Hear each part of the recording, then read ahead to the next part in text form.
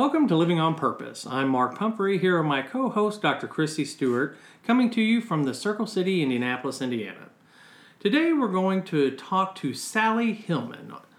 Sally has done several adventure trips with us over the last few years and is going to share some of her stories, her favorite moments, and how she stays one step beyond fear.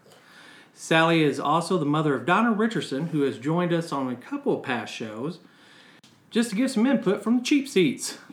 Welcome, Sally and Donna. You know, some may be asking why a show interviewing Sally. Let me give you a bit of background. You know, Sally has done some pretty amazing things in the last few years. Crazy and amazing things for anyone. True, but especially since she didn't do her first crazy activity till she was 68 years old. Age has not been the only stumbling block, though, for Sally. We do need to mention that Sally is battling Parkinson's. But age nor physical limitation has let this slow her down. And that is 100% the truth. We titled today's show, One Step Beyond Fear, because that was the answer that Sally gave when asked how she has had the courage to tackle these major challenges later in life.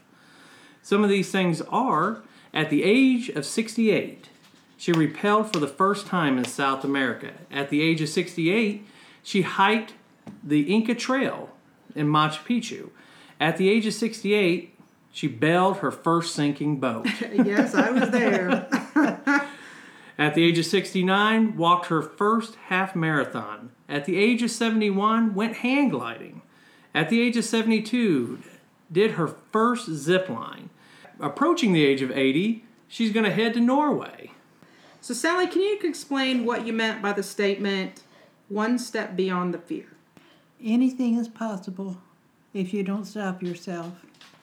When I was approaching these activities, I just found out that you cannot let fear stop you. If you just take one more step, you will have success. That's true. We wanted to ask you why, how, and what, for almost 70 years old, a person to start doing these things outside her comfort zone. My life, I always had someone to be responsible for. I raised my family. I've helped other people all along. There was someone who I had a responsibility to, and at that age, I was free. I had my own life to live, and it was my opportunity to do what I wanted to do. I had the time, I had the availability, and I had the opportunity. Well, you know, most people go on a hike. Not to Machu Picchu, but I found that great. I mean, that's... Well, and that was the first thing that we did. The first thing that Sally did was the Machu Picchu? Was the training and actually hiking to Machu Picchu. And I can tell you, to give people perspective, I've done a lot of crazy things in my life. If anyone asks me what is the most difficult thing that I have ever done, I will, without reservation, say number 1 and number 2 on my list or day 2 of the hike to Machu Picchu. This is no joke. For anyone, especially someone that has never done this before, has never even really hiked before, to set out at 68 years old on one of the most difficult, challenging, emotionally and physically, it was quite an accomplishment. So now that you've scared everybody that was even thinking about doing this now. But at 68, so what did you do to prepare yourself for that? Like, what are some of the things that you got ready for? Well, at that time, too, I was partially taking care of my mother. And she always went to bed about 8 o'clock. And so my training was just basically around the campus at Crestwood. And I would walk around the campus and for about 2 hours every night. And in the buildings, I would climb up and down the stairs. Really? Now, it's different of training at 313 feet. Right. And turning around and walking at 16,000 feet. I can assure you there is a difference. But you were there to help. So you were actually there for guidance and everything like that. And I had done it before, so that was helpful. Donna, do you want to add anything on that? Because this was the first time that you had done anything like big like that as well. Oh, this was your first time doing it too? Oh, yeah. I'd never done anything Oh, like that okay. either. I don't know why I thought this would have been your second time. It was really, really hard. I mean, I wasn't sure I was going to make it through that second day. I mean, it was walk 100 yards, stop and breathe. No, if you made it 100 yards. There's points there when you're climbing. You climb for about 8 hours, and there's no air, and you're doing like 2 or 3 steps, and you're stopping and breathing. In fact, I've got several favorite Sally stories, but one of my favorite was we did this whole trip in reverse. We actually went to Puno first because it was at 20,000 feet, because altitude sickness is genetic. So we had 3 generations on this trip. And if one was going to get sick, all 3 were going to get sick. And so I was very concerned with altitude sickness with these guys because they had never been to altitude before. So we did it in reverse, which was great because everybody got really, really sick early. And then by the time we got, they were much better by the time we actually got to the walk. But it was funny because we were in a restaurant eating. She had this look on her face. And I'm like, "Are you okay?" And I'll never forget this. She said, "I have never made a conscious decision to chew or breathe." It was so funny. I'll never forget that. But anyway, that's one of my favorite. So when you were on the hike, did you find it very hard to breathe going up these hills? And Yes. Okay. As we were hiking that second day, and we were going straight up For hours. I would walk about 10 steps, and I had to stop. Mm-hmm. And I just had to stand. We just had to stop and just allow me to breathe. And I would breathe until I could take 3 normal breaths. And I'd say, "Go." We'd go for another 10 steps. And we'd go for another 10 steps. Stop. And she was tied to Kristie with a tow rope. And the second guide of our tour, each tour has 2 guides. The second guide of our tour was there beside her with his hand on her arm and her back the entire way. Yeah, we were about 30 minutes in, and the main guide said, "Oh, I think she needs to turn around and go back." I'm like, "Absolutely not. We did not come this far for her to turn around and go back after 30 minutes. We rigged a tow system with a rope and a bungee cord and tied it from me to her, and for the next 4 days, we were tied to each spot. And you started out early on day 2. We started. They were concerned that we were not going to be able to make day 2 just because it is extraordinarily difficult. And I had done it before, so I was completely confident. There was never was there a doubt that we could do it. How long it was going to take, the effort that it was going to take, those things, worried me from time to time. But never did I think that we were going to have to turn around, ever. Well, now you said that you had no doubt that you were going to make it. What was your thought on that? Did you think that you were going to make it? Yes. She didn't have a choice. She was tied to me. Yes. But I mean, did you ever have any wayward thoughts of saying, "Well, this is just, I'm not going to be able to do this"? No. No, because you were afraid she was going to tell you to walk and cry, right? That's what. Oh God. No, I was just going to drag her. I started it out with the intentions like I did the half a marathon. I'm at the start line and I'm focusing on the finish line, and nothing's going to stop me. In fact, I think at the end of that second day, we were always the last one in. Everybody else was already in and had sat down to relax and whatever, and we were always the last one in. And I know Kristie's motivation is be there first. Get done and be there first. But I told her that night when we got in, I said, "I know your nature and I know you like to come in first." I said, "But I'm going to finish this race." And I told her, I said, "I'm excusing you from anything with me." And I said, "And you're free to go, but I am going to finish this race either with you or without you." That was at the end of day 1. That was the end of day 1. I knew what to expect on day 2. Knowing day 2 is the hardest. Knowing day 2 is the hardest. And We went out, said 3 hours early. We started 3 hours before everyone else. We were in the jungle area and coming through, and we just stopped. And the sun was just coming up. It was maybe, 5 o'clock in the morning or something. And our guide that was with us had been doing this for quite some time, right? And we looked around, and there were literally thousands, probably, of hummingbirds everywhere. And he said, I have never seen anything like this in all the times I've been through here. And we just hit that perfect time, the perfect moment, and we stood there for quite some time and watched because it was an amazing experience. Had we not went slower, had we not started earlier, we would have missed. So I would have missed so much. This experience the second time, going slower, staying in the moment, talking about being mindful, staying in the moment, and focusing. All my focus was on Sally, right? And Sally taking every step and making every step herself and getting through.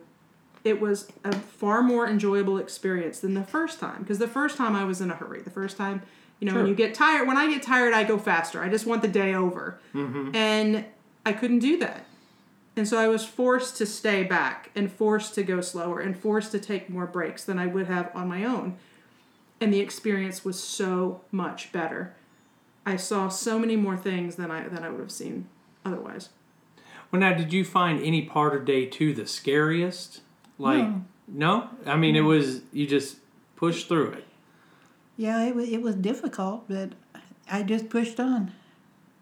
I think that's fantastic. I really do. So what gave you the motivation to do that? I mean, because there had to be at some point thinking, oh, man. When you took that 10th step and you go, I got to breathe here. So, yeah. I mean, what was that motivation or that confidence that kept pushing you forward? Well, you either go forward or you go back, and it was just going to be just as hard to go back as it was to go forward, so just keep going. I'll give you that. Literally, at that point. I mean, literally, when you get to you summit on day 2, so once you've summited, you don't want to turn around and go back. No. Day 3 and day 4 are much easier than 1 and 2. Well, day 3 and day 4, first of all, the peaks are not quite as high, mm-hmm. and it's more up and down smaller peaks rather than just up one major peak.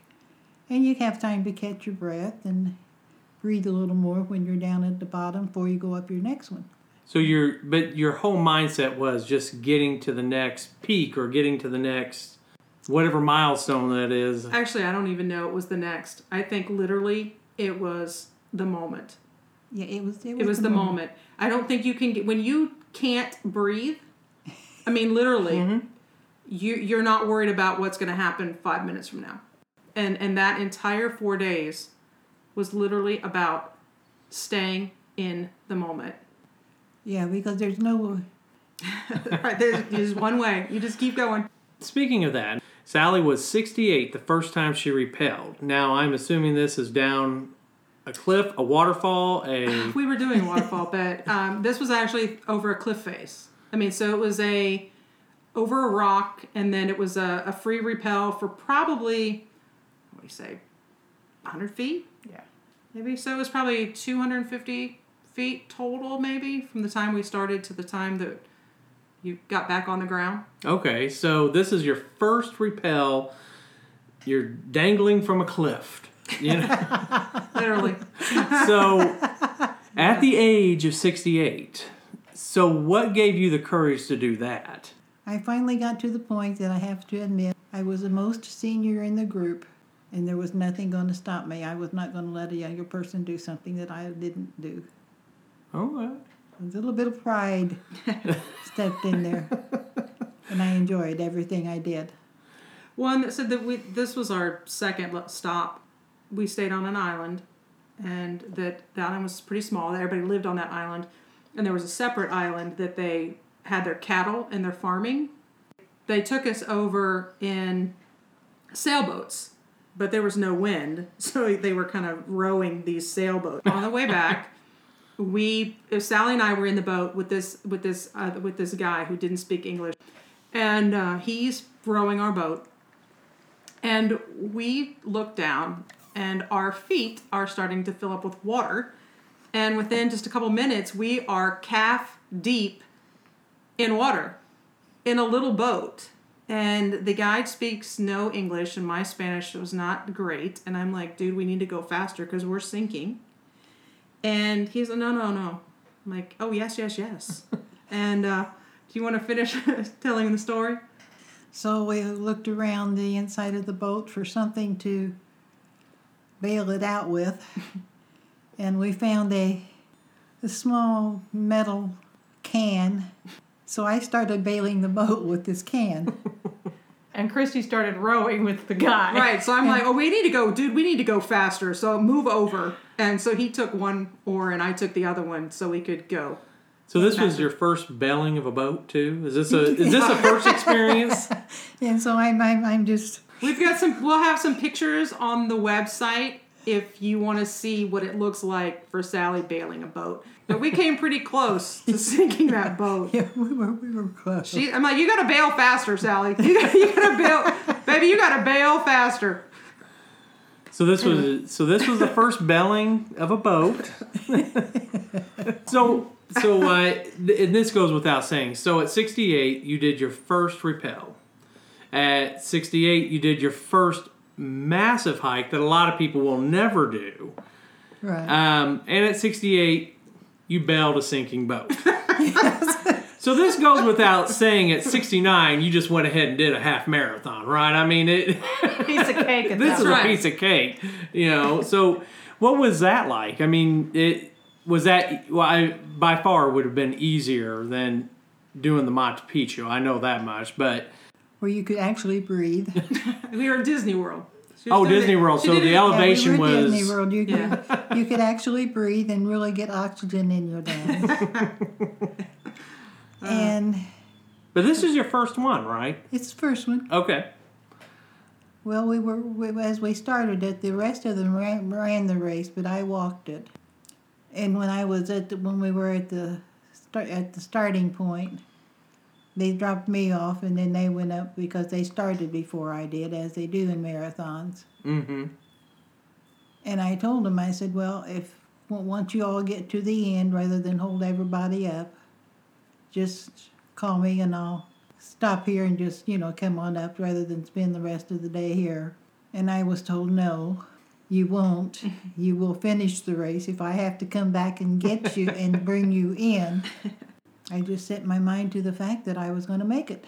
So, Kristie, remind people, half marathon, how many miles? Yes, 13.1 miles, and doing it in a controlled race like this, it's a 3-hour, 30-minute time limit. So and they'll pick you up off the course. So she had to keep under a 16-minute pace, as well as so a 16-minute pace, 13.1 miles, 69 years old. Right. So now we're at the age of 71. Hand gliding. Now I can talk about this because I was with you on this one. Mm-hmm. So what did you think about the hand gliding? Well, first of all, did you have any fear about it? Oh, yes. Did you? And I let everybody else go first, and I was the last one. Just to make sure nobody fell out of the sky, right? Yeah. I think she's going to be able to get out of it. And so everybody had gone, everybody had walked out on the airfield, got on the glider, and successfully completed it. And the only thing I thought is, I can't not do this. And as I was walking out to the glider on the airfield, my feet were moving, and my shoulders were back, and my head was up, and I was walking out there like I knew exactly what I was doing. But thought that kept going through my mind was, what are you doing? Why are you doing this? And I just kept walking. A lot of people might think of hang gliding as jumping off of a mountain, of which generally you do, but the wind and the weather was not cooperating. So when it does that, you have to, they hook you up to the back of an airplane, and they actually pull you up. Right. And then they let you loose at 2,500 feet, or I don't know what it is, something like that, 3,000 feet. Something like that. And then you hang glide down. So that's what she's referring. Walking across, the weather was not good enough to jump, so they actually pulled you guys up rather than. And just to give people an idea, basically they load the 747 up, and you pay a little extra, and they pull you up. No, they don't do that. No, it's a little, I don't know what kind of. It's like a little glider. Little glider. It's like a lawnmower. Lawnmower with wings they or pull something. you up and then disconnect you. So you did this hang gliding, and now keep in mind that nobody would have thought any different, because you could have walked away from that. Nobody would have said, well, why are you walking away? Everybody would have been fine with that. But you yourself said that you were going to do this, right? Right. Nothing was going to stop you there. So now that we've done Machu Picchu, we've done the half marathon, we stopped a boat from sinking. Barely. So you decide to do a zip line at the age of 72. Yes. Okay, so tell me about the zip line. That was the most frightening to get on and to get started. It was over a river ravine. Like a deep one? Yes. Yeah, there's actually a video that it'll be on the website. So if you want to watch the video of Sally, I have a great video with her in my helmet with my GoPro on her head. But yeah, it was a gondola. You take a gondola across and zip line back across. Oh, so they gave you all kinds of time to prepare yourself of going over the... Exactly. Right. And you're in this gondola car first of all going over the river ravine. And it's out there in the wind, just whipping it back and forth anyway, and you're holding on to the gondola car. So, and then you get to the other side, and they had the attendant there, and they put you in the harness and everything. And that was the most, I think, of everything I did, that was the most frightful time of the whole thing. Of getting prepared to... Of getting prepared would be even before anything. But it worked out. Everybody else went, and he got me all set up and put the camera in the helmet and got the helmet nice and secure and tight so it would protect my head. Now, this isn't treetop to treetop like we have in the United States. Right. Okay, this is open. This is a South American third world country zip line, right? So you're going, I bet she reached speed of maybe 35, 40 miles an hour at least. Yeah. And was over a ravine that was... I tell everybody 1,500 feet. I was going to say about 1,500, if not more feet. So 1,500 feet down. Yes. Straight down. Good thing she had on a helmet. How far? My bike helmet, there you go. Yeah, the bike helmet, because that's what's going to keep you safe. Well, she believed it was going to make her feel better. So. And then how far across would you say? It was probably half mile. Half mile? 3/4 of a mile, maybe so further. They get you all hooked up. You're terrified. Well, yeah, but once he got me all hooked up and he spent so much time getting the helmet on and everything, I was all calm and everything, and That's when Megan pushed you, right? No. It was a really sturdy setup too. Right, I mean, exactly. The harness was very sturdy. Because you the did rope, this too, right? Yeah. Okay. I attempted to do one before that, and I got over to the side, and it was flimsy. I mean, it was cheap and shoddy, and I said no, thank you. It was bad. Several of us did it, but Donna turned around and took the gondola back. Really flimsy. Yeah, but this was very sturdy. It felt safe. Okay. It was safe. It's a concrete platform. Yeah. So, but you're saying that this was one of the scariest things you've done. getting onto it and getting it ready to go. Going is easy when you go in the sitting position, because you just like you're sitting on top of a slide. Mm-hmm. Only thing, the slide disappears. And yes, it does. For several seconds. Yeah. 30, 40 seconds probably. Yeah, the slide is gone. And I just told myself before time for me to go off, I thought, keep your eyes open. Keep your eyes open. You want to see this. And so I kept my eyes open and saw it and got all the way across, and it was wonderful. I loved it. And then afterwards, as Kristie and I were driving through the mountains, in our little dune buggy. Yeah. I said, you know, he had that helmet on my head, but if I had fallen, my head would be the only thing that was left. My whole body would have been destroyed. Oh. See, one thing would have kept intact. So, you know, so afterwards it was worth the whole fear, everything that you felt, all the anxiety was worth it once you got to the other side. Oh, absolutely. Now, this is a neat thing I think is getting ready to come up is you're heading to Norway. Yes. Now that we're approaching 80, we're off to Norway. Right. So tell me some of your fears on that one, because you've already conquered most of the things that most people will never do in life. So, and at a much later part of your life, right? So tell me, do you have any fears, anxieties, things that might come up that heading to Norway? No, not really, because I'm not sure what's available over there. I do know we do have another zip line over there. Well, I did hear that you're going to be kayaking, right? Well, take us through some of that. How this came about for Norway. Okay, well, Sally said, I want to take another trip. So we started looking at different places, and we had a couple other places in mind that, the more I thought through it, were not necessarily good choices. And what was that one? The Galapagos, okay. and Ecuador, because we've all been to Ecuador. Okay. But we had, with our limitations, her Parkinson's limitations and my Achilles limitations, it felt right in the beginning. So there was some divine intervention that came up, and Norway came on the map, and it had not been on our radar at all. But Norway, we can do a couple of the summits that most people hike to the summit. Mm-hmm. We can do it on horseback. Doesn't necessarily make Donna happy because Donna doesn't necessarily horses don't like me. I don't like horses either, so I'm with you on that. But I'm fine with horses. Horses don't like me. So we can do several really important things on horseback. And she can ride a horse.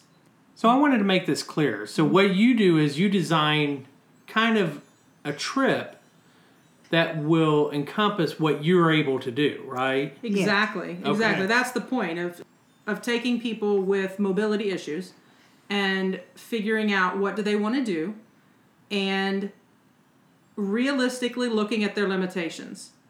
You know, because that's important. Because that's hugely important. You don't want people to fail, right? And you don't want to get someplace and not be able to do something. That's irresponsible.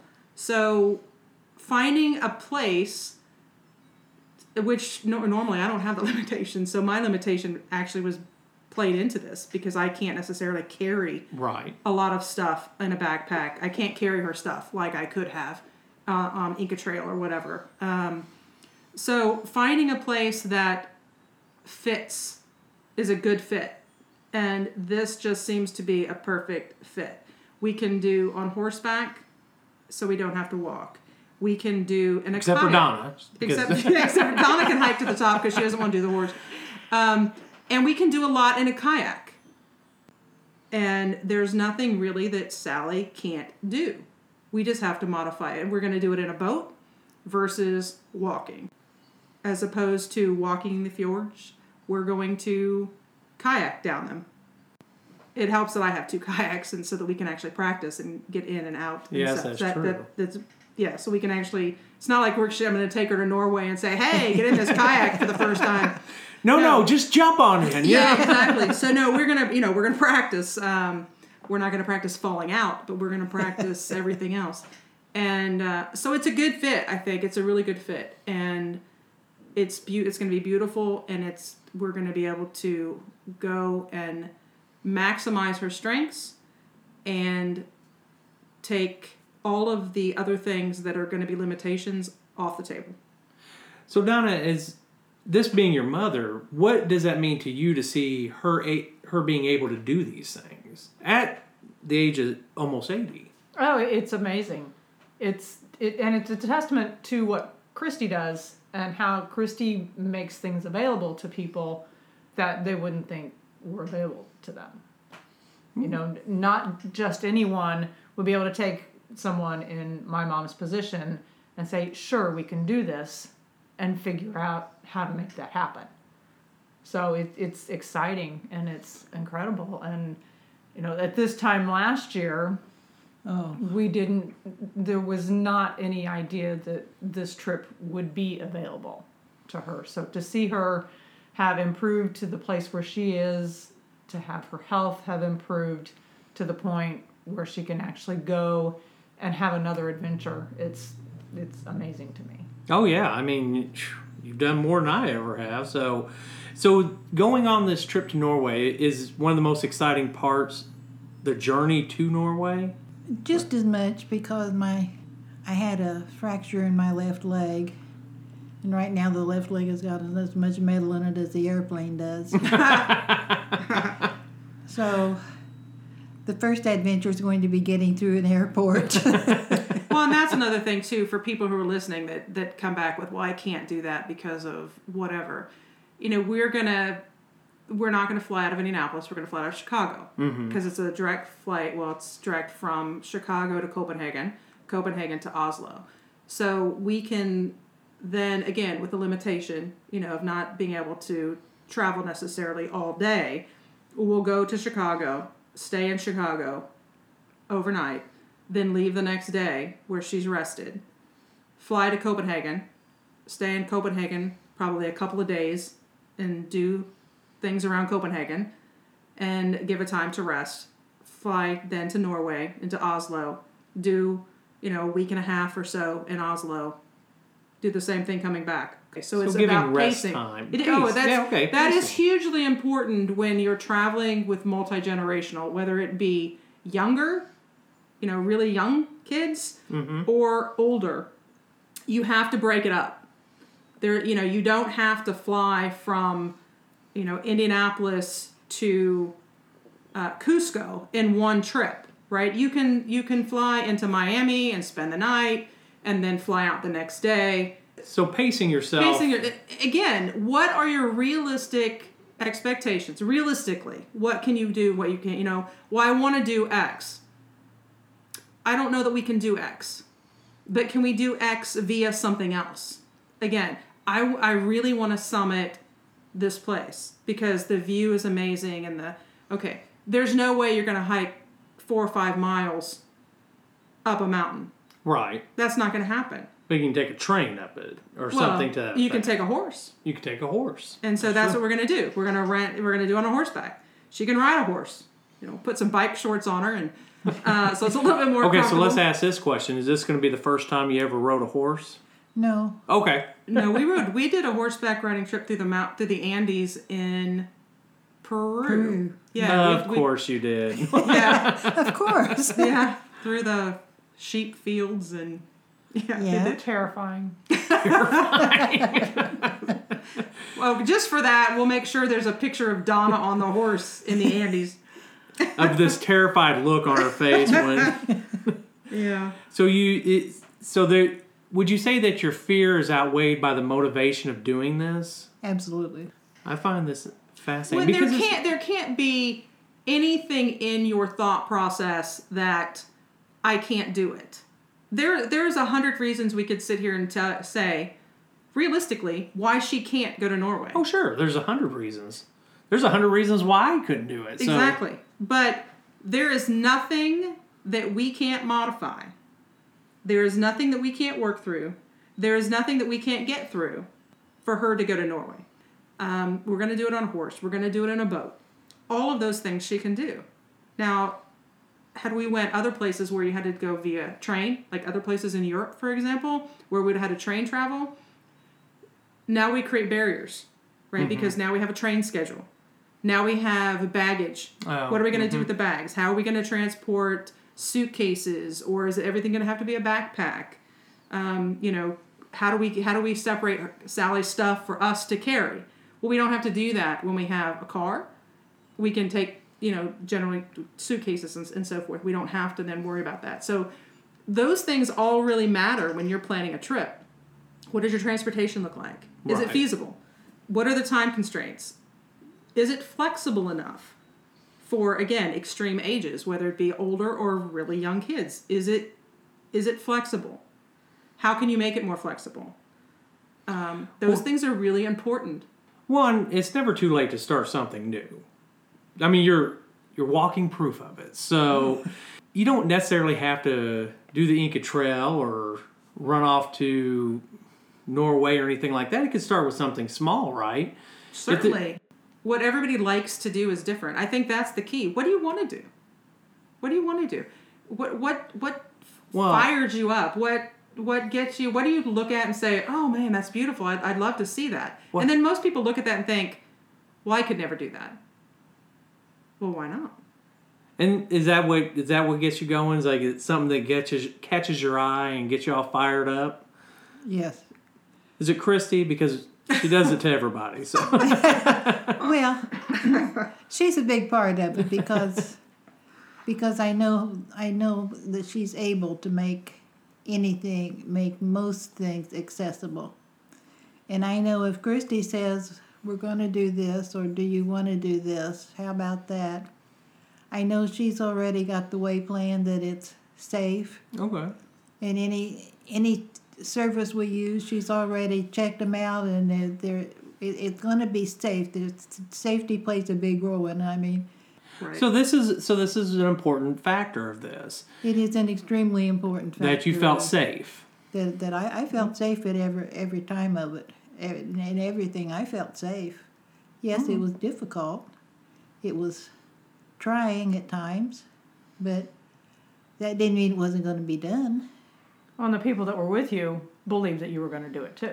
Yes, and The people that were with you weren't telling you, "Oh, I don't know if you're going to be able to do this. Maybe this isn't a good idea." The people that were with you were saying, "Yes, of course Right. you can do that. How can we support you in doing that?" Exactly. Right, they all supported me all the way, because when we were in Ecuador and we hiked back to the waterfall that one day, Mm-hmm. and then there was that iron bridge right below the waterfall, and it looked kind of forbearing. Can I really get over there without slipping and falling? And To your death. So That wasn't going to happen. that wasn't going to happen. They all went up, and it was at the point, "Well, you going to try it?" Sure. And it was, they were all behind me all the way. They didn't complain because I was slow or because I hesitated to go, and they had to wait for me to take the step forward and move. So it was important to you to be surrounded by people that were supportive. They were all supportive. They were all very, very helpful and very helpful. So adventure, safety, and supportiveness. Right. Okay. I like it. Well, and those are all, really important things, right? Well, to That's- anybody. Exactly. I mean, Especially when you're talking about going into another country, you have to make sure that you've done your homework. You have to make sure that, for me, I've pretty much done all of these things before. I've never been to Norway, so this is a new experience. But I'm actually going to go, I think, a couple of weeks early to make sure that everything we have is set in place. but surrounded by friends of yours and them telling you, "Oh, you can't do that." Yeah, how many people do you come across that say that? Right. Especially for Machu Picchu. Share that. How many people told you that you can't do that? How often did you hear that? From everybody except the group I went with. And they all related back to themselves. "Oh, I couldn't do that. Oh, I couldn't do that." And the one thing that always got me, they always said about Machu Picchu, "Oh, I could never do that. I have a fear of heights." And I simply said very quietly, "I have a fear of heights too." I get that a lot of, "Well, how are you're just fearless." No, it's not about being fearless. It's about not letting the fear control you. It's about figuring out a way to do it and be safe and not, as you say, Mark, not let it punk you. Right? You just got to get through it. Yeah, you just... Tell the story of the guy on the bus.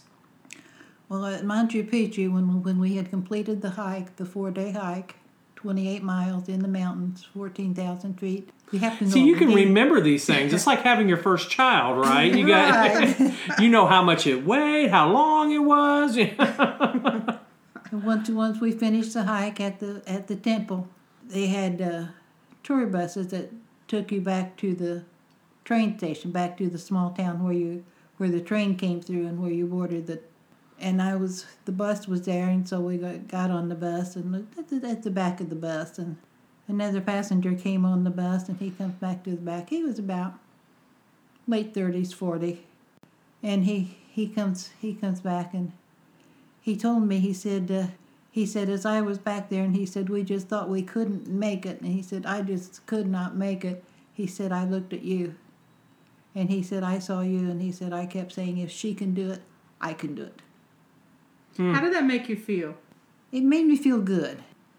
Well, it's got to give you a sense of accomplishment, if nothing else, Right. You were kicking a 30-year-old's butt. I mean, that's... Yeah, pretty much so.